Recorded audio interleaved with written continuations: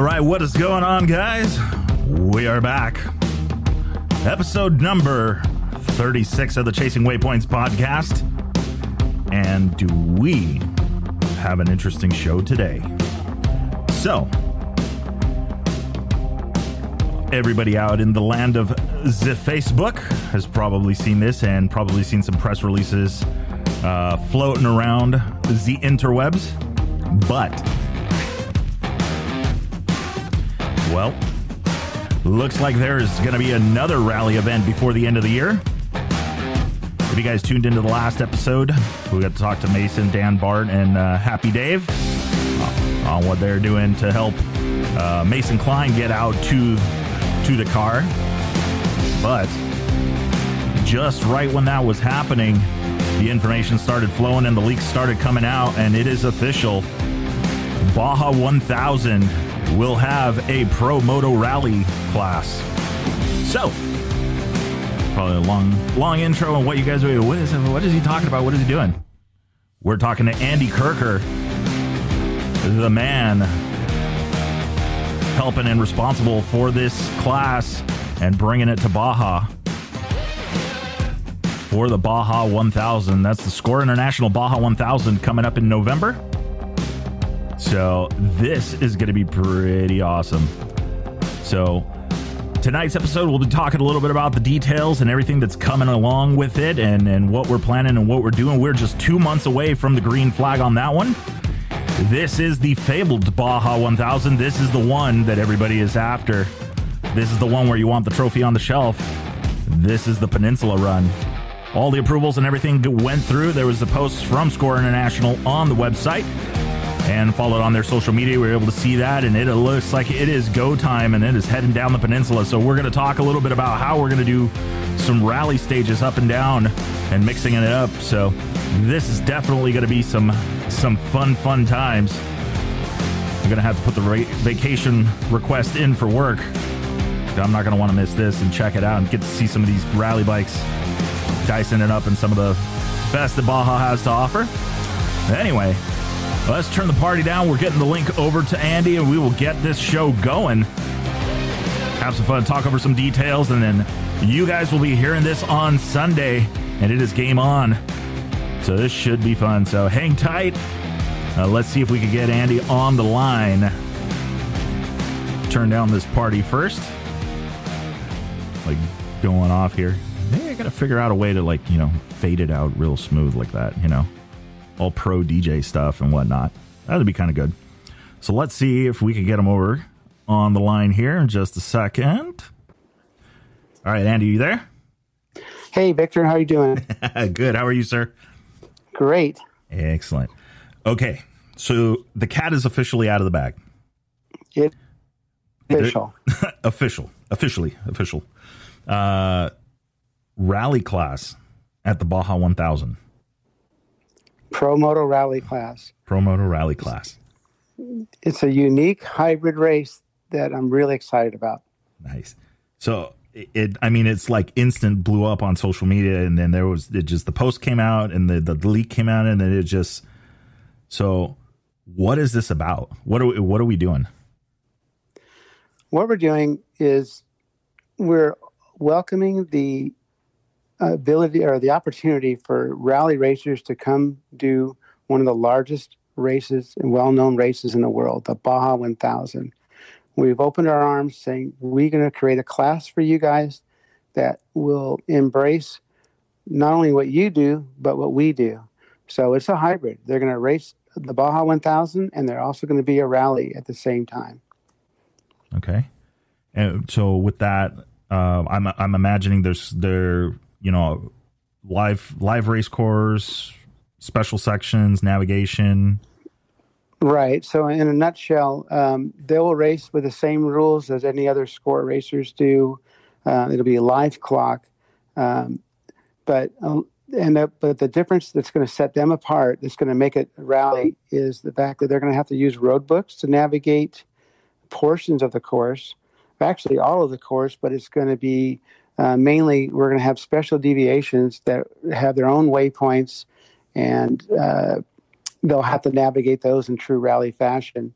And and they'll take them off the course, and then we'll bring them back onto the course further on. And so they'll be doing several deviations along the way as they're heading from Ensenada to La Paz. Nice. So this is, wow. I mean, it's really cool. So this is going to be a test. I mean, and just kind of, we talked earlier looking at it. This is huge, because normally in Dakar, you're, several hundred miles, several hundred kilometers a day. You stop, take a break, get the massage in, get some food, that kind of thing. But this doesn't sound like that. No, this is, this is true Baja racing. It is a live clock. It's 1,100 miles long. But it's a little different than the rally people are used to. You can have teammates. You don't have to do this solo. You can have up to 5 teammates if you like, which we do. I've been on multi-man teams, and it's a different thing. If you're used to racing by yourself, but then you end up calling some of your competitor friends and you're like, hey, let's do this. We'll get like 2 or 3 guys, and we'll put a team together, and it creates camaraderie and bench racing and planning and all the aspects of actual score racing that I'm used to. It'll probably be foreign to the rally guys, but it's a really fun thing that they'll be able to experience. Yeah, this is okay. So I'm thinking, all right, so I need a couple riders that are fast on the Baja courses, and then I need some guys that know how to navigate. And I got the perfect team. Well, not quite. You're going to need some fast guys that know how to navigate. You're going to need some navigators that know how to race, because what the plan is that. Well, let me back up. Everybody knows that score racing, the course is announced like a few weeks in advance. The GPS course is handed out a couple weeks in advance, and then we have pre-running.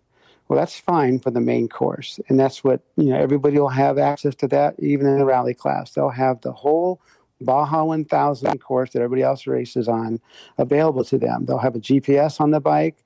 There's VCPs, which are virtual checkpoints, which are similar to waypoints, but that's the term that we use in Baja. And there's several, lots of those. There's speed zones that we have to deal with. All that will be like typical score Baja racing. But what's really different, and only for the rally class, is the roadbook navigation. They're going to have the roadbook in addition to the GPS. And what's going to happen is during most of the main course Baja racing, the roadbook will probably be sort of, I can't think of a better word, but kind of dumbed down, because they always have a GPS, and plus we don't want to use up all the roll paper. Yeah. So when it gets to the deviations, that's where it'll be detailed, true navigation. So let's say you're going along, and then mile 60, all of a sudden, the road book tells you to turn right when everybody else is going straight. It's like, well, this must be a deviation, and then you're off to what you normally do. You're finding waypoints, and hopefully you don't get lost.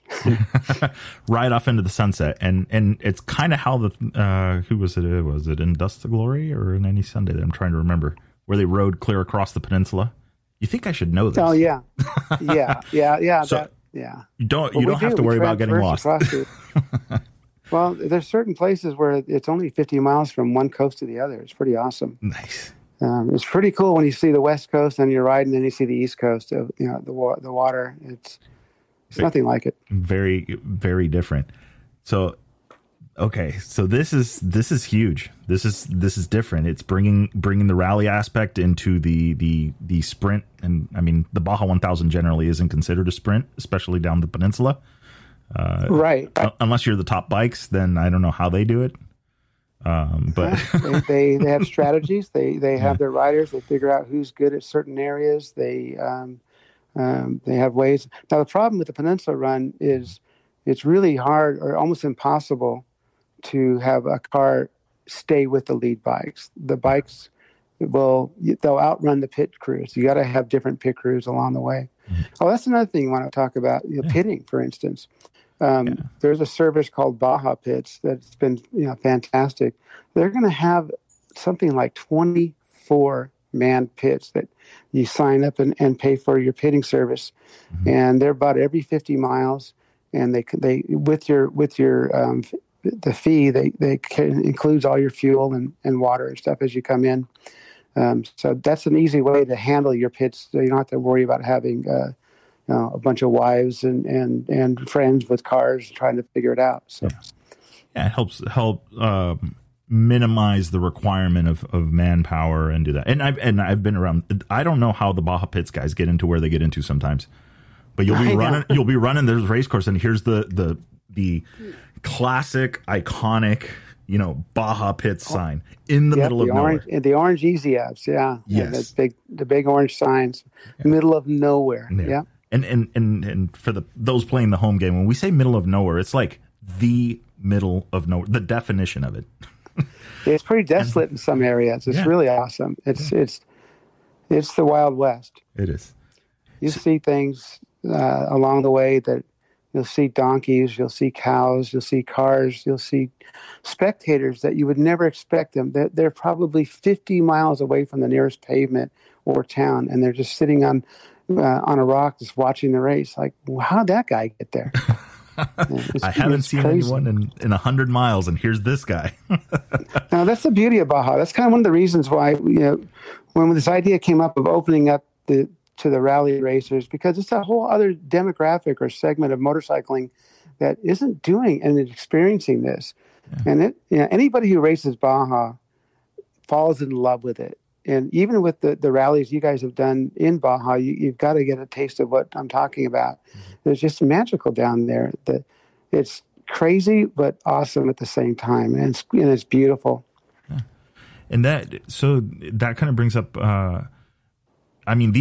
It's interesting. I mean, with rally bikes, right? 300 kilometer autonomous range. They're the pitting and all of that stuff. I mean, you guys are pretty much leaving that kind of stuff open, but it's the biggest aspect is navigation, or what's right now. We considered the fuel aspect. We were trying to think how. I want to make sure that they have enough rally aspect to it, so that it's just not it's not a token rally. I mean, I want it to be a really rally. Mm-hmm. So, but we were talking about the fuel, and there's. Well, part of the problem is it's really short notice. We brought this in, and we're shooting for the Baja 1000 because it is the point-to-point race. And if we weren't going to be able to get it this time, we'd have to wait 2 years at least before we're doing this again. And I just didn't want to wait. So the fuel aspect of it, we decided to let it go and just let it be open as far as they can pit with the Baja pits every 50 miles, or they can take advantage of their larger capacity and skip a pit, whatever. We're going to leave it up to them because I just didn't want to complicate it too much, being our first go at it. I wanted to make sure we do what we're doing correctly and safely. Good. So that, yeah. And I could see it because, how do you really... There's just so many remote and desolate places. I think that the essence of it is the navigation. I mean, that's yeah. And going back to the fuel situation, and if we did put a kind of stipulation on it, which we were going to originally, but now you have to monitor it. Now, how do you enforce it? And there's some ways, but again, it was just getting more complicated. And it's doable, but I to be honest with you, I didn't want to burden SCORE with more work than I'm already giving them. Because I'm fascinated, I'm thrilled, and kind of shocked that they have opened up to this idea and having a deviation in the course and having the open-mindedness that it's really refreshing because they've embraced it and they're really willing to work with it, and it's awesome that this thing is all coming together. And I mean, and random, like, okay, if you would have asked me 6 months ago, hey, SCORE's going to do a rally class for the Baja 1000, no. No, we weren't going to do it 6 months ago. So how did this get started? What was where did this start? All right. Well, it's really kind of a funny story. I have to give you a little bit of backstory first on why I'm involved with SCORE. Yeah. And it just started out, and a long story short, I was involved with the organization in 2009. We had some issues. I got involved with wanting to correct some issues, and I ended up introducing the VCP program and software monitoring of the racers to SCORE, and was very involved with that and racing at the same time. Fast forward to nowadays, I quit. I'm 65 years old. I ended up finally quitting racing a couple of years ago. And I found myself really bored as a spectator. And so I wanted to be involved with the organization again because I have so much experience at both racing and with the scoring mechanisms, GPS files and auditing and things like that. So I approached the race director, Jose G, with an email and just introduced myself. Said, yeah, I used to race all the time, which he knew. I briefly told him the story of how I got involved with the scoring programs and all that, and the VCPs that I introduced to SCORE. And I said, look, I'm going out of my skull watching these races, not being involved. I don't want to race anymore because I want to be involved on another level like I used to be. And he welcomed me.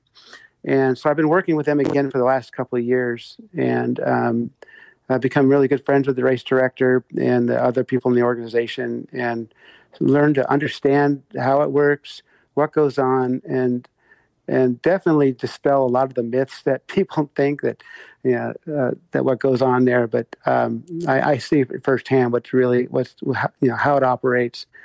But in my role there, I've become basically the voice of the moto classes.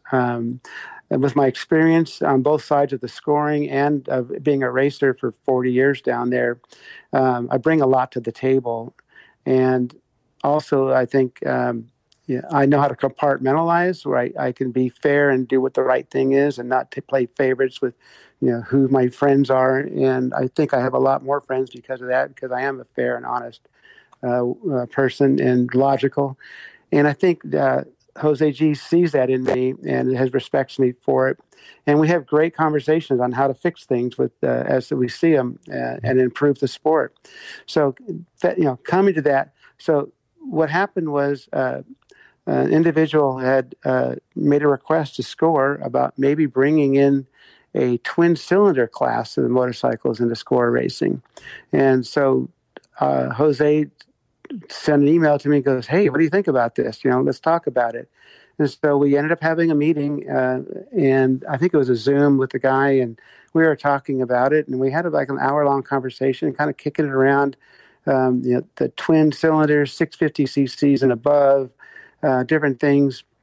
And during that conversation, I just said, hey, while we're at it, why don't we look at doing a rally class? I mean, there's a whole segment out there of people that love dirt bike racing that aren't here.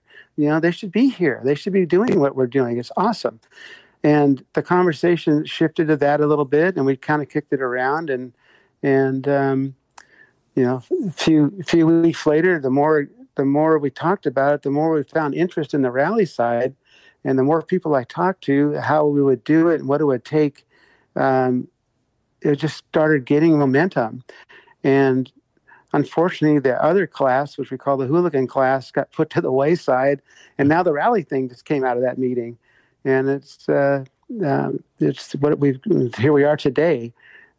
What's been really cool, and I've meeting a lot of the rally people on phones or in person and getting their advice and just telling them what our plan is and what do I need to know and how do we do it and brainstorming with them. And I have met some of the top rally guys in your sport, and they're all awesome.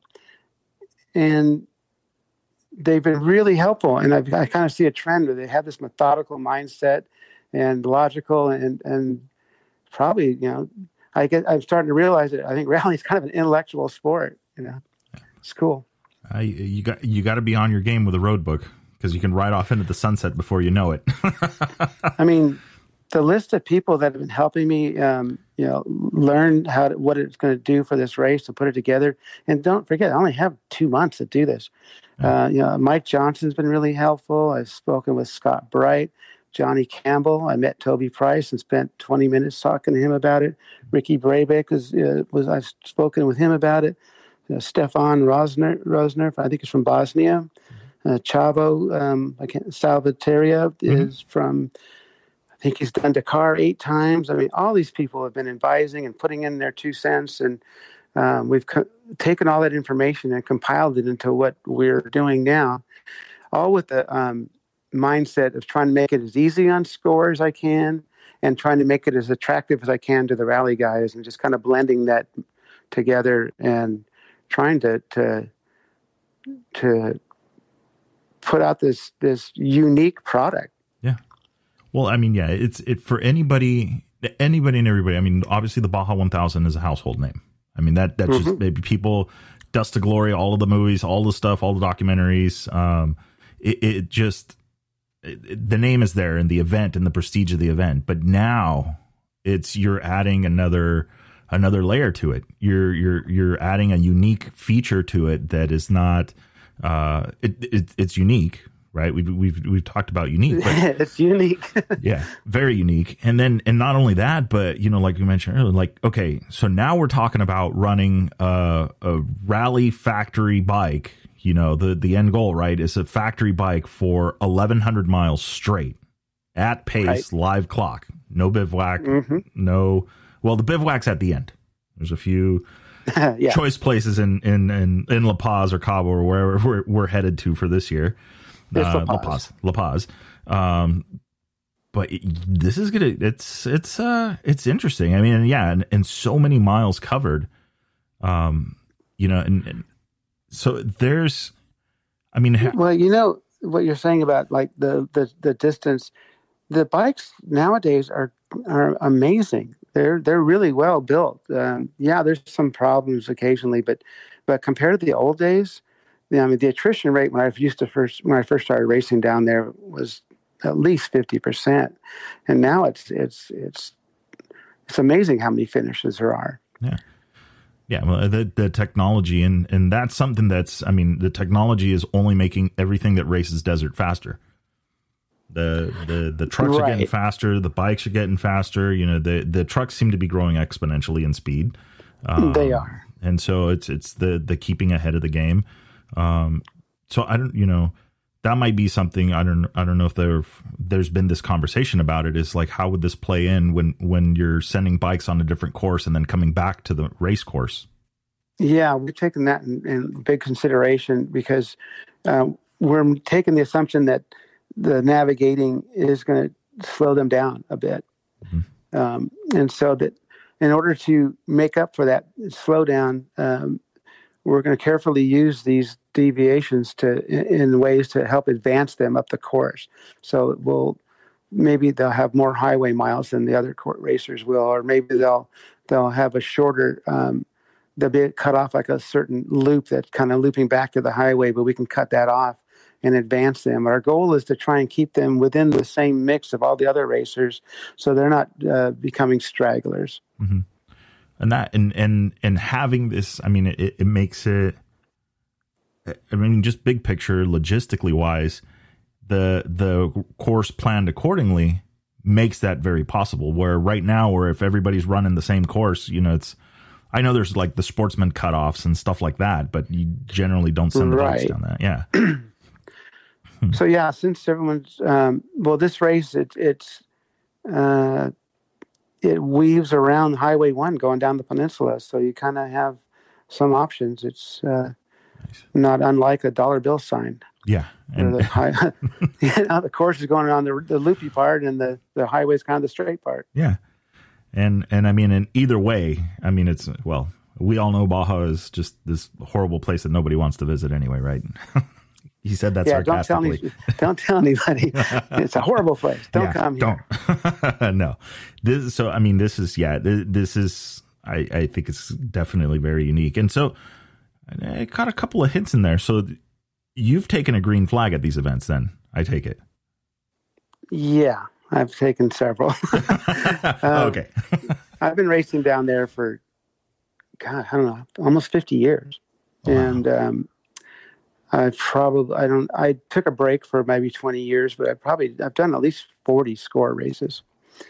I've been on 6 or 7 championship teams. Probably put in more miles or team miles than any other rider in the 50 class teams. Been with Jim O'Neill's teams for the whole time, and never raced a car. So been on 2 wheels.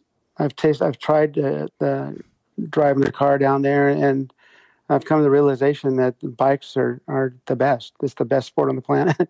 Yeah, it's very different for sure. I took that break. My history is I started out desert racer, became pretty successful, and back in District 37 desert racing. And back then, the next step, once you reach the sort of the top, the next step was Baja. That was like our Super Bowl or our Supercross or whatever you want to call it. It was the big time was the Dakota Baja and race. And I did several races during the 70s and early 80s. And then in that time in my career, I just tried to be I wanted to be a motocrosser. So I completely stopped doing desert and concentrated fully on motocross, and had some success there where I was able to qualify for AMA Nationals, and I even did a few Supercross races. I didn't win them, obviously, but it was good for me to get there. But when I got there, they were really good. And so I have a really well-rounded motorcycle background. And then during that time, I had a roommate that got paralyzed, and I was about 28 years old at the time, and I kind of took the wind out of my sails.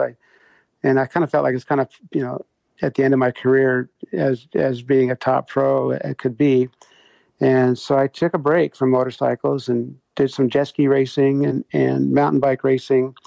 And I ended up doing in my 40s a sport called adventure racing, which it's kind of like a off-road triathlon with a team of 3 people. And you navigate like with mountain biking and trail running and kayaking and mountaineering. And why I'm telling you all this is because another component of adventure racing is navigation. Mm-hmm. We used maps, weren't allowed GPSs. We had waypoints there.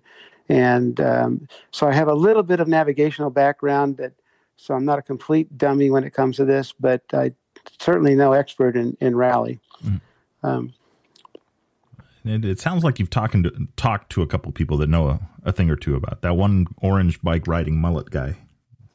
Yeah, that mullet guy. I heard he's won something doing in Baja, but with that funny accent, I could hardly understand him. But he was really interested in this concept. We talked for about 20 minutes, and it was all positive. I mean. In fact, most people that they look at this a little bit cross-eyed and skeptical. That, well, what about this? And I've been spending 2 months of my life just day and night just thinking about every aspect of it and talking to people and coming up with solutions for every little thing. And I'm not going to say it's perfect, but it's most of it's been thought through. And one of the things that's been really fortunate, it all kind of fell into place really easy. First of all, how do we deal with navigating with the scoring? Like, how do we have separate course on this course when we're already used to scoring, with one? And they no problem. We do that already with other classes or this other, the sportsmen or other kind of racing. We've already done it. So that was that was easy. So the Stella guy has that completely worked out. Then I was thinking, well, how do we get the road books? Who does that? It's going to be a big deal. Well, guess what? One of SCORE's employees is a roadbook guy. That's all he does on his spare time is rallies and roadbooks. So instant and roadbook expert at my disposal. So that problem was solved. So it got lucky in a lot of ways, but it's all coming together. It's like it's meant to be.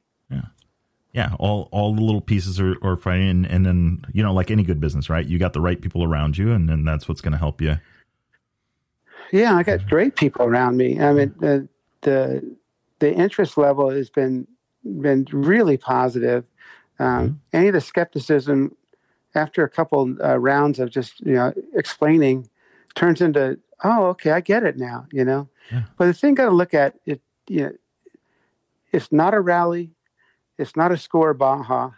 It's a brand new thing, and it could just really just go viral. I mean, it could be a big thing, and it could be the future of our sport, because as land access becomes an issue, marked courses might be a problem.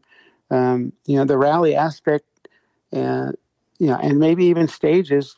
I'm not really looking forward to these changes, but maybe those would be necessary changes in order to keep sport alive. This could be part of evolution of it right now, right before our eyes. Yeah. Well, it allows, it allows options. The course isn't marked, which means that it could limit the spectating into certain areas. It could, it help on that, especially if there's property owners out there or landowners that are a little bit anxious of that, and having people on their property.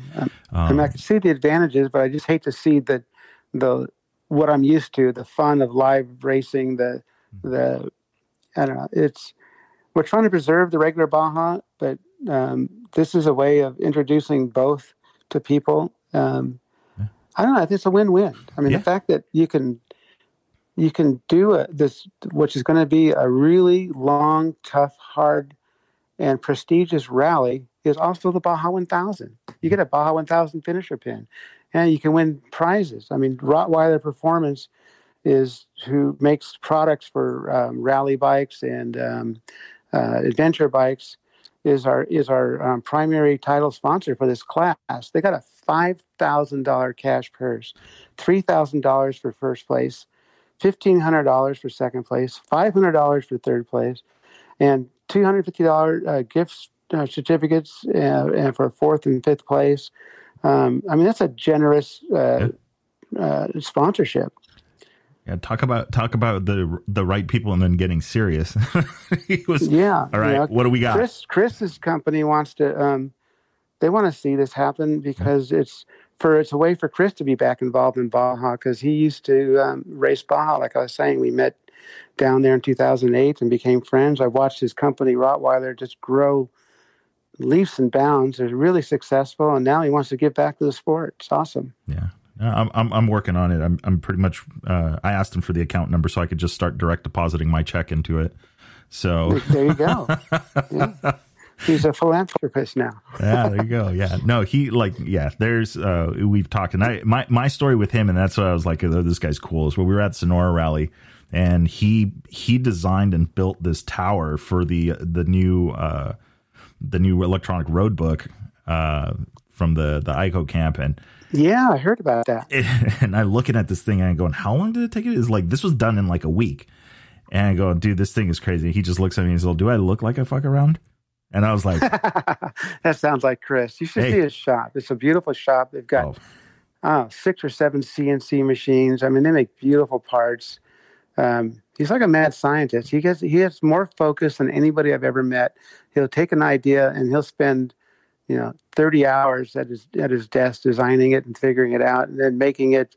And his attention to detail is amazing. You've made it, and you've walked into one of those shops when the door handles on the cabinets are your logo. Yeah, I see that in the videos that they do, which is awesome. Like I did the intake on my 790. And if it wasn't for that video, I probably would have bolted it to the exhaust. But yeah, just watch it. While we're on that subject, the fact that Rottweiler came in and pretty much raised the bar for prize money for just one class is kind of, I think it's spurring interest from other classes. For instance, Daniel Velasquez at Carrera 777 in Ensenada. Mm-hmm. He's getting, he's the distributor for Fast House and Knight Rider. He's getting interest in getting those kind of people to kick in and start sponsoring this event. I think Maxima Oils is got cash prizes for the moto classes. It's starting to people are starting to see Baja again. COVID is kind of over in a sense that It's opened up. There's no border issues. I, I have a second house down there, so I'm in Baja a lot. During COVID, everyone's talking about, oh, are you afraid it's a border problem? I've been counting. I've been down there 21 times since COVID started. Yeah. And nothing. I mean, it's I've yet to run into it. And I we can graze on that, but I think that they're like, I've gone down to Valle Guadalupe and into the restaurants and all that stuff, and they wipe the tables in front of you. Like they're serious. Their cleanliness and enforcement around COVID is more strict than California for sure. Yeah. They've done I think the laws are maybe more strict for the restaurants, but they adhere to it more, and I respect that. Yeah. Oh, absolutely. But yeah, like you said, I mean, it's like I've traveled to and from unimpeded. Never been asked a single question about COVID in either direction. No. So, and Ensenada is one of the safest cities in Mexico. It's I go there a lot. I feel almost I feel safer than I would in some of the Southern California places. Well, and then you got the food and the beer, which I'll blame roughly 22 roughly about 22 and a half of my pounds on. But it's it's like you have everything, everything there. It's the perfect town to get away with, and then to start this thing, and we mentioned the word safety. I want to touch on a subject, for instance. This is a big, long race, and I'm not sure. I'm sure Dakar is we got a lot of infrastructure and safety, but I don't know what some of the smaller rallies are like that. But I can tell you from SCORE, safety is high priority. That they have over 600 course workers for this event. They probably have somewhere between 25 and 40 ambulances stationed all up and down the route. They have 2 helicopters with EMTs in them, and the last race, they even gave me command of one of the helicopters to scout and lead and chase for the lead bikes and clear the path and be there if anything happens. SCORE is really stepping it up for the moto classes now, and safety is high priority. We have speed zones on the highways that are so that we're not going 100 miles an hour in like we used to in the old days. Yeah. It's definitely roping people in, okay. So that's actually a really good point. It's like if you're up there, go ahead. There's one more safety point I want to add. They have the Stella devices, which have satellite communication. We're monitoring in the war room at the start finish line where I often work. We've got live satellite tracking on everybody. It's not the same as what you see in the public. We're seeing, real time data, not the 10-minute jump aheads like you see on the public website. Mm-hmm. So we're monitoring. We can see where everybody is at any given time, and we can communicate. We can even send messages through the Stella. Also, the riders themselves have a secondary device called a Spica, which is also a satellite recording device. So if the rider were to even get separated from their bike, they have a way of hitting the SOS button, and we can rescue them. So as far as being a really dangerous thing, it's also really safe compared to what it could be. Yeah. Yeah, there's multiple forms of communication and multiple things. And I've worked more with the rally comp, so I'm more familiar with the platform and being able to but it's huge. Just having the ability to message and having the ability to know where people are at. I know that the Stellas do have the push to pass as well. So they're, if you're behind somebody, you can send them the alert. Exactly. Hey, I'm here, and so, yeah, this is. And speaking, it's really cool. And speaking of rally comp, Mike Johnson, who I believe is, that's his thing. He's been really helpful in mentoring me on this. And one of the things he offers up, he does rally schools, and he's offering up maybe to help anybody that's new in the rally that wants to do this class. They'll probably put together a school or a classroom type environment to help people kind of understand what they need to do to get ready for this big event. We're going to have special rally class only meetings at the riders meetings, and that's where we'll be handing out the road books. So they'll have some time to look at them, but not very much time. They won't be able to pre-run them. That's for sure. Yeah. Well, no, and that's what I mean. This is awesome, and I mean, I just thought about it. Oh, this is perfect. So it's like even the teams, the smaller teams, right? I believe this in rally at the normal rally raids, but it evens out the playing field because once it comes to navigation, no GPS files. It's not about who can hold it pinned the longest, right? Or absolutely. is willing to, Oh, and speaking of waypoints, I can't say at this point because it's not signed up yet, but there's a sponsor that wants to have a navigational prize, like the most waypoints hit versus like how you finish overall, Okay. Prize for that class. So this class is getting more attention than I think the other classes might get jealous. I don't know. It's getting a lot of attention. Well, and so and one of the things that it could do, it possibly could start a whole new format of racing. Again, it's a hybrid. If you think about it, I used to do a lot of this, what we'd call Grand Prix racing, which is kind of a long course, sort of moto-y, sort of desert-y course called Grand Prix.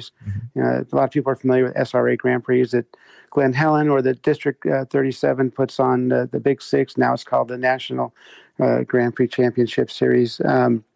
But if you think about that, they're a hybrid between moto and desert, and now it's a whole thing on its own. Maybe Pro Moto Rally could be the start of something new that we don't even realize it's happening right in front of our eyes. Yeah, it has that component. It has the sprint race component, and then it has the navigational component. And yeah, maybe this year it's a team event, next year it's not, or maybe you get both. I don't know. Yeah, we considered it. We wanted, I know rally guys are pretty tough, but the 1,100 miles of straight Baja is really tough also. And we don't want to scare everybody away. So at this point, we decided not to put a rider limitation on it, which we don't really have on the other classes anyway. So that may change in the future. We may start limiting. I mean, when I first started racing, we had a limitation. It was 2 riders. When I did the 1,000 back then, like I had Scott Harden for a teammate, we would just discuss. We'd like, okay, I'll do the start, you do the finish. That was it. That was your plan. I do 500 miles, you do 500 miles. Yeah, problem solved. Yeah. So then there's 2 questions that I have. So if you decided to sign up for this and be like, well, I'm just going to ride the whole thing myself, 1,100 miles, new class, I'm going to do the rally navigation part of it, and I'm going to do the traditional score part of it. Do you get the Ironman finishing medal? That hasn't been officially discussed. Okay. I'm going to say probably not. Okay. Because there already is an Ironman class that's not part of the rally component, and there's several crazy Ironman people out there that are going to do this the full way. In fact, one of my friends, Giovanni Spinelli, who's the 50 class champion almost, he's going to be because he's won all 3 of the races so far. Because they got a big point lead, I believe he's going to, as driver of record, just start his 50 class team bike and just do a short distance, and then jump back onto an Ironman bike and try and win 2 classes. There we go. Okay. He's going to Ironman the 1,000 and hopefully win the 50 class at the same time. Nice. Well, that's all right. All right. So we're setting some goals there. No, so the rally guys, they should, if they're good enough to go 1,000 miles solo, they should try and win that $3,000 prize. Yeah. Just make it. Yeah. Meet Chris at the other end, shaking hands. Yeah. They have a margarita waiting for him. There we go. Yeah, that should also be part of the Chris. If you're listening, that's now part of the rules. Also, it's got to be a margarita involved. Mandatory. That's going to be part of the special test. It'll be every deviation is a margarita. Okay, for every waypoint. How about that? And it's payable on the end. No, waypoints are tacos. Oh, okay. Oh man. So the other question is, so it's been a long standing thing of mine that It would be awesome to see them, but I doubt it will ever happen. But this is bringing the big bikes back to Dakar. With that, big bikes, meaning over, that 700cc limit. I think it's a 650cc limit, right, for this class? Yeah, and the reason we did that, we originally were trying to make it similar to rally racing with like Dakar with 450, but we thought, well, there's guys that have dual sports like 510s, and we don't want to eliminate those guys. And then we'll make it 525 because there's old KTM's that are 525 out there. Mm-hmm. Then we thought, well, wait, there's guys with 650s that do Baja and stuff, and I've seen pictures of guys with 650s and towers. We don't want to eliminate those guys, so let's make it 650 then. So, we want to make it easy. We want to make it easy for people to join this class and experience not only the Baja 1000, but also get introduced to rally, perhaps, or maybe rally people introduce stuff to us. I mean, it's we're melding two different disciplines and different groups of people together. Yeah. And it could be an international, it already is an international event, but it could become a big international rally. And for those of you that, in Europe listening to this or Canada, there's a guy that is on our Facebook page that we put an announcement up for. He's got several ready to go race bikes. So he's got a rental program available, so you can fly in and pay and play and fly back out without you won't have to deal with customs. Nice. I'm going to go out on a limb here. Is it Poncho DS Pro? It is. I was just drawing a blank on there. Yeah. No, he's a cool guy, and I saw the video. He did a promo video, and I saw he's got a few new bikes there, some Huskies, I believe. Yeah, that looks great. The video is awesome. I put a link. He's advertised on the Pro Moto Rally Facebook group page, so everybody check that out. That's where we're going to use that as an informal swap and share information, and you can look for other teammates there. You can find out where you can buy products like rally equipment, or you need things like you said, rental or pit support. And it's a place where everybody can talk rally and talk 1,000 and get their plan together. Yeah. Got 2 months. Let's get it going.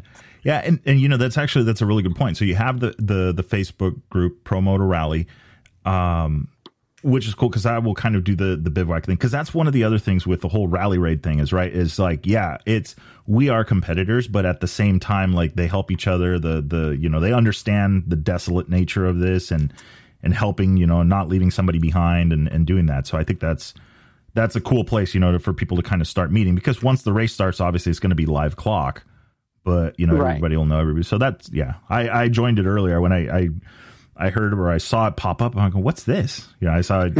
Thank you. I saw the tag for the Chasing Waypoints thing, and I was like, oh, okay. And that's going to be awesome. And that's a really good point. If there's, because I don't know what's going on with the restrictions in Canada. I hear they can fly. This is all speculated. They're obviously going to know better, but I can hear they can fly over. But the problem is crossing their bikes over may be an issue. Right. And I've heard that some other events or something where people had issues with customs, and this is a workaround for that. And if you think about it, people to do a rally of this magnitude, the cost compared to trying to go do it at Dakar, it's got to be 10 times less expensive. Oh, yeah. Oh, yeah. Absolutely. I mean, it's down the peninsula, you have the hotels, you have all of that stuff. Yeah, it's still, you're going to need the logistics. You'll need some chase crews and stuff like that. But no, by no means. I've heard numbers as like 100,000, 130,000 for Dakar if you're going to do it. Yeah. And as you could spend that down here, but you're going to get pretty close to running the entire season. You might own the country. I don't know. Yeah, that's a chunk. Yeah. The other thing, I was just thinking about this. It wouldn't be a bad idea for some of the rally people to maybe bring in, experienced Baja people on their team, teach them some navigation, try and figure out maybe, try and get second guess where we're going to put the stations just by using Google Earth and what have you. There's certain limitations that you can't do or whatever. So you could probably, come up with a strategy and put an experienced racer in places that where the navigation part wouldn't hurt as much if he blew it. Mm-hmm. But what I'm saying is by having experienced Baja people on your team, they know all about dealing with pitting and getting your vehicles onto the live without causing an issue. How to deal with getting gas along the way, and how to deal with hotels and the restaurants, and they have the experience. So it would be a good way to incorporate experience into your team, because it is a team aspect now. Yeah. Oh yeah, absolutely. And I'm serious as I'm looking at it. I'm just thinking, literally, is that special stage, that deviation within it is the balancing point. I mean, it is. Being on it. I mean, the equalizer. Yeah, I mean, you put Colton Udall. You put Colton Udall on a bike, and if he was, like I always say, the same thing is, even if he was only allowed to go to second gear, I still couldn't catch him. He's just that fast. But this Colton's amazing. Yeah, I always laugh when he says, "Oh yeah, I'll probably ride like 600 miles. I think is going to be my stint." Like in just a shot. I mean, the stints that this guy does is just insane. Well, I don't know if you heard, but on the podium at the last race, he put it out there that he and his partner are going to just do 2-man for the Baja 1000. That's it. And they're challenging everybody in the pro class to do the same. Yeah. And have a real man's race like the old days. We'll see if it happens or not. That is some straight MAN stuff right there, because that is not saying that, I listeners, I'm not saying anything, but that is like some gnarly stuff, because I remember the days when I first started riding a dirt bike with my buddy, and it was like, if I went 10 miles, I was proud of myself. I wanted the brownies and the beer when I got back, but you're kind of hitting on what the beauty of riding a dirt bike is. You ride to your ability, mm-hmm. and riding to the edge of your ability is that exciting zone. If you're just a slow little novice, you reach that zone easy, that edge, but it's just as exhilarating as if you're a top pro reaching your edge. Yeah. That's the beauty of bikes. And You mentioned earlier too about talking about driving the race car or being in a car versus being on a bike, and the people that have never ridden a bike. I don't want to exclude them with this statement, but you don't know. You could drive the same road a billion times. Your commute home on a motorcycle versus a car is completely different. So yeah, so is the desert. I had a chance to drive about 250 miles in Baja in a real race car. And that was just a few months ago. And I was testing for something to see if I wanted to get involved with a program with car racing. And it's a very capable car. It had something like 27 inches of travel and good motoring. Very capable. And it was fun. It was really fun. But this feeling that I had, you got a 5-point harness. You got a net you got to put up. You've got communication. You can't affect the way the handle. The only thing you can do is your feet and steering wheel. I mean, the way with the bike, we're using our whole body extension of the bike, and it doesn't work that way in a car. And I miss that. And yeah, the cars are fun and everything. I suppose a trophy truck would be even fun, but. Yeah. It's not the same. I mean, it made me realize there is nothing in my mind better than riding a bike in Baja. Yeah. I can for those of you that haven't experienced it, Cameron Steele calls it the Never Never or Neverland with the bosom trees on a motorcycle. That is some of the most epic sunsets, and just even if you're just riding the highway, not even in the dirt, just riding the highway through there is awesome at sunset. So. This will be a perfect opportunity to probably do that again. Yeah. You're not going to miss this. No. Yeah, this is, tomorrow the email's going out that I'm going to need some time off in November. The more you go down there, the more you go down there. That's what happens. Yeah. You just get hooked on it. All I can say is that the rally guys that are going to come to Baja for the first time, just talk to pros like myself or other people that have done it a million years. We have so much knowledge in our head unloaded. We want to give it to people, not get hurt. We want to help them enjoy the experience. We love it. We want to pass it on. It's our passion. Yeah. No, this is well, and so on that was would the Pro Moto Rally group on Facebook be the best place to get a hold of you, or for me, yeah, okay. Personally, and then all Score's website, what is it?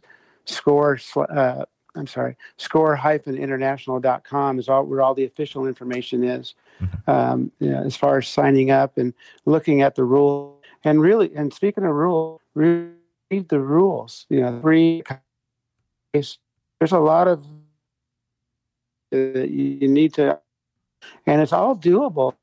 Understand and recognize and reckon those rules. There's they're and sometimes but they're there for a reason. They're I'm just saying, just read them. Make sure you understand. Don't take stuff for granted. Yeah. Well, and that's and I don't know. I don't know if you're moving around a little bit, but it's cutting out just a hair. Apologize. Yeah, no worries. And so that's an important thing. So for somebody like, I remember with the Score races, the drivers' meeting was always a big deal. You had to be at the drivers' meeting because that's where the course changes were. That's where the last minute stuff that you needed to know was there. Yeah, that's still the case. Mm-hmm. But it's also because of electronic. We've got, we can put out bulletins. The score, any course changes can be uploaded on GPX files quickly, and so. But yeah, the riders and drivers meetings are mandatory. Either driver record or representative has to be there, and you don't want to miss them because they're it's part of the thing. You get to sit there and sit next to people that are famous, like Robbie Gordon or Bryce Menzies, who's winning everything in the Red Bull truck, and we could be on a little tiny $7,000 beat up motorcycle and be sitting next to a guy that's driving $1.5 million truck, and just talk to him about oh, did you see that rut right by mile 97? It's just Baja talk. Yeah. In the end, everybody's on the same playing field. There. Yeah. Just talking. Yeah, that's I don't know any other sport day you can get that close to the factory. The stars like that. It's they're so accessible. Yeah. Yeah, and everybody is willing to help. I mean, this was back in the day, but I remember the story of my dad and my mom. They were in the 5/1600, and Mark Post runs over and helps change the tire. Cool. on a Baja Bug. It's like, and he's famous. And yeah. So it's like it's whether honestly, I mean the obviously the bivouacs in a rally raid are different, but still Baja is not behind on that. That everybody tries to help each other out when they can, and there's the racer's favor. For me here in this section, but it'll probably be you the next section. So it's fun. It really is, and what's amazing is what I call these little cities that just pop up in the middle of nowhere. Like maybe the course comes across a road crossing, and then all these people are there for a short period of time, but there's all these lights and fires and music and barbecues and vendors even. There's even places on the course where they got a guy's made a margarita vending tricycle thing, like a little vending, what do you call those things? Like a street vendor, of margaritas out in the middle of nowhere on the course, where these little cities pop up. Yeah. It's just magical. Yeah. So we need to, something that the rally community, once they get a taste of this, they're going to be hooked. Oh yeah. No, I think that, this is the new concept, right? Now you're going to blend the two sports together and in this hybrid thing. And I think that it's going to balance it out for people. I mean, it will give opportunities to the guys that have always raced rally. Here's a little bit of my strong suit mixed with a little bit of their stuff. and vice versa. So I think that this is going to be and you know what else it's going to do? It's going to increase interest in rally. Besides, bringing rally to our side, it's got I never really gave it much thought until now. I'm really involved. It's like I think I'm going to start doing this. It's fun. It's going to show. It's going to bring pique a lot of interest that way. So it's going to be. I mean, all of us want more participation. And it just helps, I think. Yeah, I think that you better be careful because next thing you know, you're going to be in Texas at rally camp with Mike Johnson. I've already been invited. There you go. I'm ready to go. There you go. Yeah, so definitely. It's interesting. I'm just thinking. I'm like, how do you kind of share the experience of like if somebody right now was in Europe and listening to this, or they're in Canada. And I know a lot of the Canada guys know Baja, but Dust to Glory is obviously one of the ones. That's a great one. Yeah, and then I just saw. I don't know if you've seen it, the one with Larry Jansky, that Into the Dust. I just watched. I haven't seen those yet. I want to watch it, but I haven't seen them yet. Yeah. One way to do that would be like, say you're in Europe and you want to see what's this Baja thing they're always talking about. Maybe start Googling, Baja, like the last race, and just look at some of the in-car camera that's out there, and you'll see how the course lined with spectators and things, and it's really amazing. Nice. And then the other thing that I don't think we've touched on yet that. There's a good portion of this race is going to be run at night.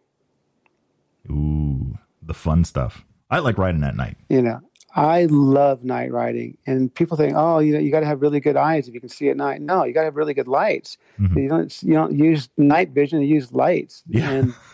And we've got vendors that Baja Designs makes lights. A friend of mine, Dennis Green at DMG, makes Baja light fixtures and things. And we can get people hooked up with good lights. But it's beautiful. The race will probably, unofficially, that time I think is going to be 2 a.m. It's going to be start. So it'll be a few hours of dark in the beginning. Race all day, finish in the dark again. It's going to be a challenge. Now, obviously, we're going to take consideration the difficulty of the deviations. Whether they're daylight or nighttime too, just because, we got to be safety first. So yeah, no, of course, and I mean that's riding a bike in Baja is inherently dangerous. It's just it's part of it, but that's anywhere riding a bike to the 7-Eleven is also dangerous. Yeah, there's some safety. I mean, it's kind of funny, but one of the reasons why we start in the morning, early like that.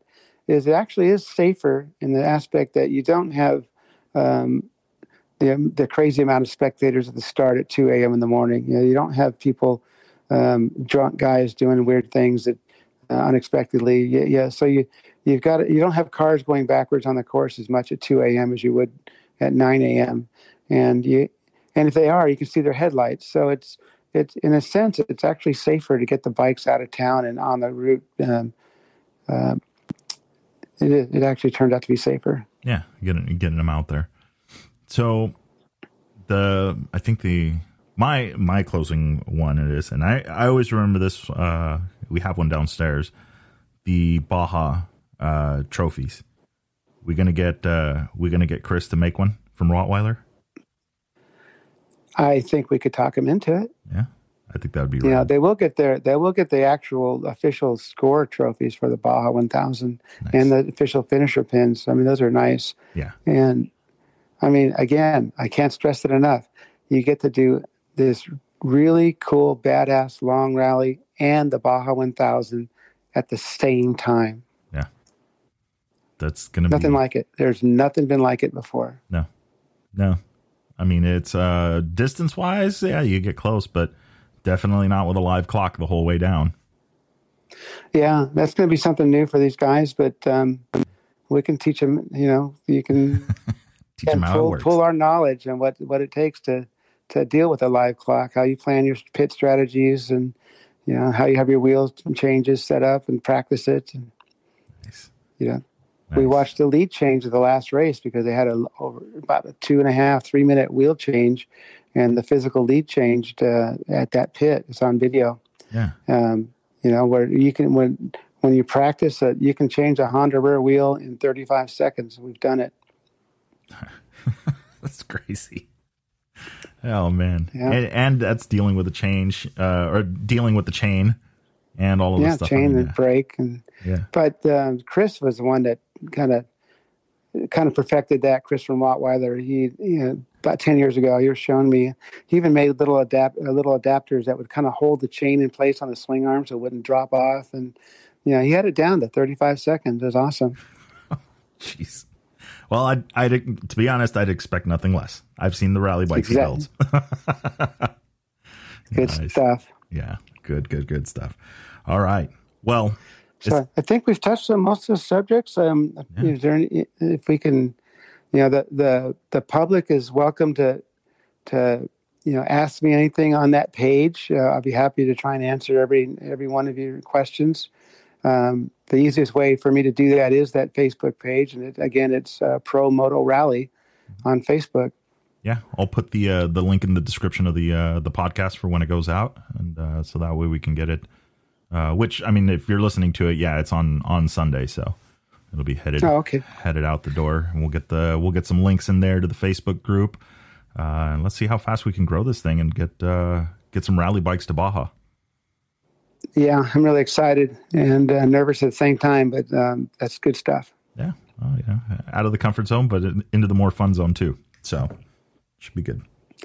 The one last thing is, if this does become as big as it sounds like it's going to get, being part of the very first one is really special too. Yeah. Oh, this is for the guys that are, and I think that's going to have its draw because. For two things. One, we hope that it grows and it continues. And then if it doesn't, it's still it's even more unique. It was the one time that they did this thing. It was a once in a life. It's like the Baja 2000, or the Catalina Grand Prix, They've talked about, it's just, well, we should do that, and it hasn't happened. So if you were there, you were there, and exactly. So I think the thing is, this point-to-point run doesn't happen every year. It's usually on a 2-year schedule, and with COVID and things, it got skipped. So we're not getting any younger. Go do it. Yeah, time to sign up. So so we'll get more info on that. So I'll link the SCORE website on there, and then I'll link probably the rule book as well, and then from there get the Pro Moto Rally link as well in that. So if you guys are listening, jump back to the description and you'll be able to see that and get some more information. So nice. Well, cool. Excellent. Yeah. Well, Victor, I really appreciate the chance to talk about the rally, and I hope that answers a lot of questions for people. Oh yeah. Or they're excited about it as I am. Yeah. No, or creates more and we get more people interested, and it's off to the races. I will probably see you before, but if not, I'm going to see you at the 1,000. For sure. Okay. Good to meet you, Victor. Yeah, same here. Enjoy. Have a great evening. Thank you. Thank you.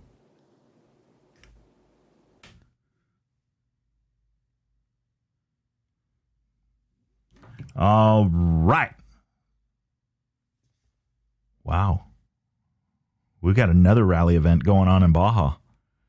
So this is going to be interesting. Very interesting. So hybrid event, got your sprint race, your typical Baja 1000. I don't want to say typical Baja 1000 because it is the Peninsula Run. So you do have your Baja 1000 coming up, Peninsula Run all the way down from Ensenada to La Paz. The one that everybody, right? The feather and the cap that everybody wants.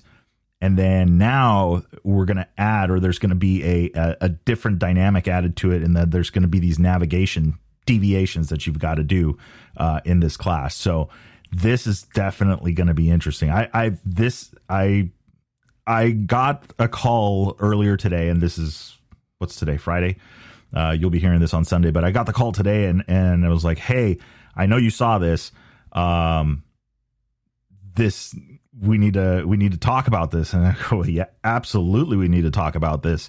So I'm I'm pumped. I'm looking forward to getting back down to Baja. It's going to be a few days down there for the Baja 1000. It'll be nice to go down to La Paz and check it out again. I haven't been down there in years. Wish I was doing it on the adventure bike, but I'd rather take the car, travel in some comfort and follow along with everybody, because I think it's going to be absolutely epic. So yeah. So I'm excited. This is going to be awesome. We'll see about. I've been thinking about it. I'd like to get maybe talk to Matthew Glade from Rally Moto Shop. Maybe we can get Mike Johnson on here as well and talk a little bit. What's the thought process? What's from the racer's perspective and the equipment guy's perspective? What's coming? What we can expect or what they're thinking. So I'm excited. This is going to be really, really awesome. So don't forget, if you are listening to this episode on Sunday, we do have an episode that aired on Wednesday. It was a little bit late, but definitely a good listen. You've got Mason Klein headed to Dakar this year. Actually, by the time you hear this, he will be in Spain doing some stuff with Jordy for some rally training. And then right after he finishes that, he's going straight to Morocco to do the Rally de Morocco, and then from there back, because then we've got the SoCal Roadbook Rally that's coming up, Dan Bartolucci and them, and then after that you've got the ride with Happy Dave out in Vegas. Same thing, both rides are fundraiser events for Mason Klein's effort to Dakar, and talking a little bit about that. So I think it's, there's a lot. This is like the end to the rally. Unfortunately, this week was supposed to be spent down in Baja doing the Baja Rally, helping out with them, helping out the rally comp. But things get in the way. We're still in this COVID pandemic. There's still stuff going on, and it makes it difficult for people to travel. So, it's very unfortunate. I know Scotty Mauricio put a lot of effort into the event and getting it going, getting the routes right. Matt as well, Daniel as well, all of those guys. So, I hope they're down there camping, doing their thing and having a ball. And I think that it is a very well-deserved break. So anyway, that is this week's episode. I am glad I got a chance to talk to Andy Kirker a little bit about it, and ton of racing history. So he's a really cool guy. And I'm glad that he's involved with this. This brings a whole nother perspective to it, because I was not sure, who does Score have somebody that's in their pocket that's helping? I think that was the wrong word. I'm not going to say in their pocket, but somebody that's in the organization that's moto minded. Chris, no pun intended. No, that has that mentality and understands, that's taken the green flags in a helmet, that understands, what a racer's perspective is from it, and helps bring that in. So, there's a lot of stuff that's been going on, and I am absolutely on board. That you've got trucks that are getting faster and faster and faster every single year, and it makes it difficult. Every year it gets a little bit more difficult to outrun them on the bikes. So, I'm hoping there's changes, there's things, there's a lot of stuff going on. This is going to be awesome. This is the perfect way of getting the bikes a little bit further ahead. I think it's going to be good if they go that route and they're able to pull it off, which I think is what they're going to be intending to do with this class. So I don't know. There's still stuff to go, but time to go, and this is going to be awesome. So hopefully you guys got the information that you need, or get a little bit more, get some of that curiosity going. Like he said, and we said, Pro Moto Rally on Facebook. So go join the group, ask the questions, and they'll absolutely help answer them and be a part of that.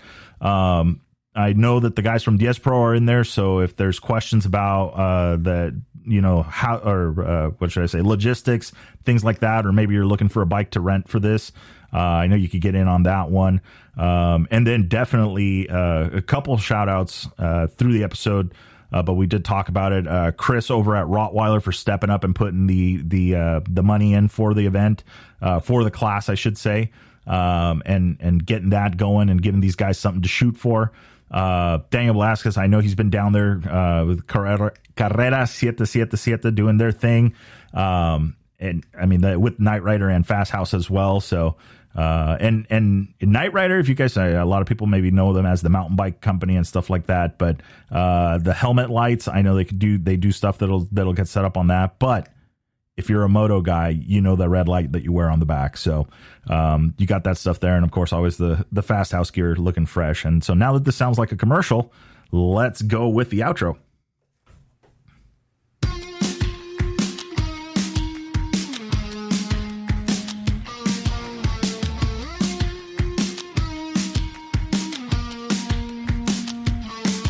All right, that is a wrap for the Chasing Waypoints podcast this week. Hope you guys enjoyed the show. Don't forget to like and subscribe if you like what you heard. We are available on Apple Podcasts, Google Podcasts, and a bunch of others. Also, follow us on social media. You can find us on Facebook under Chasing Waypoints, Instagram Chasing Waypoints _official, and, of course, the YouTube under Chasing Waypoints. Hope everybody has a good week. We will see you guys for the next episode. Remember, shiny side up, and don't forget to tag us. We want to see where you guys are riding and what you guys are up to. Have a great week.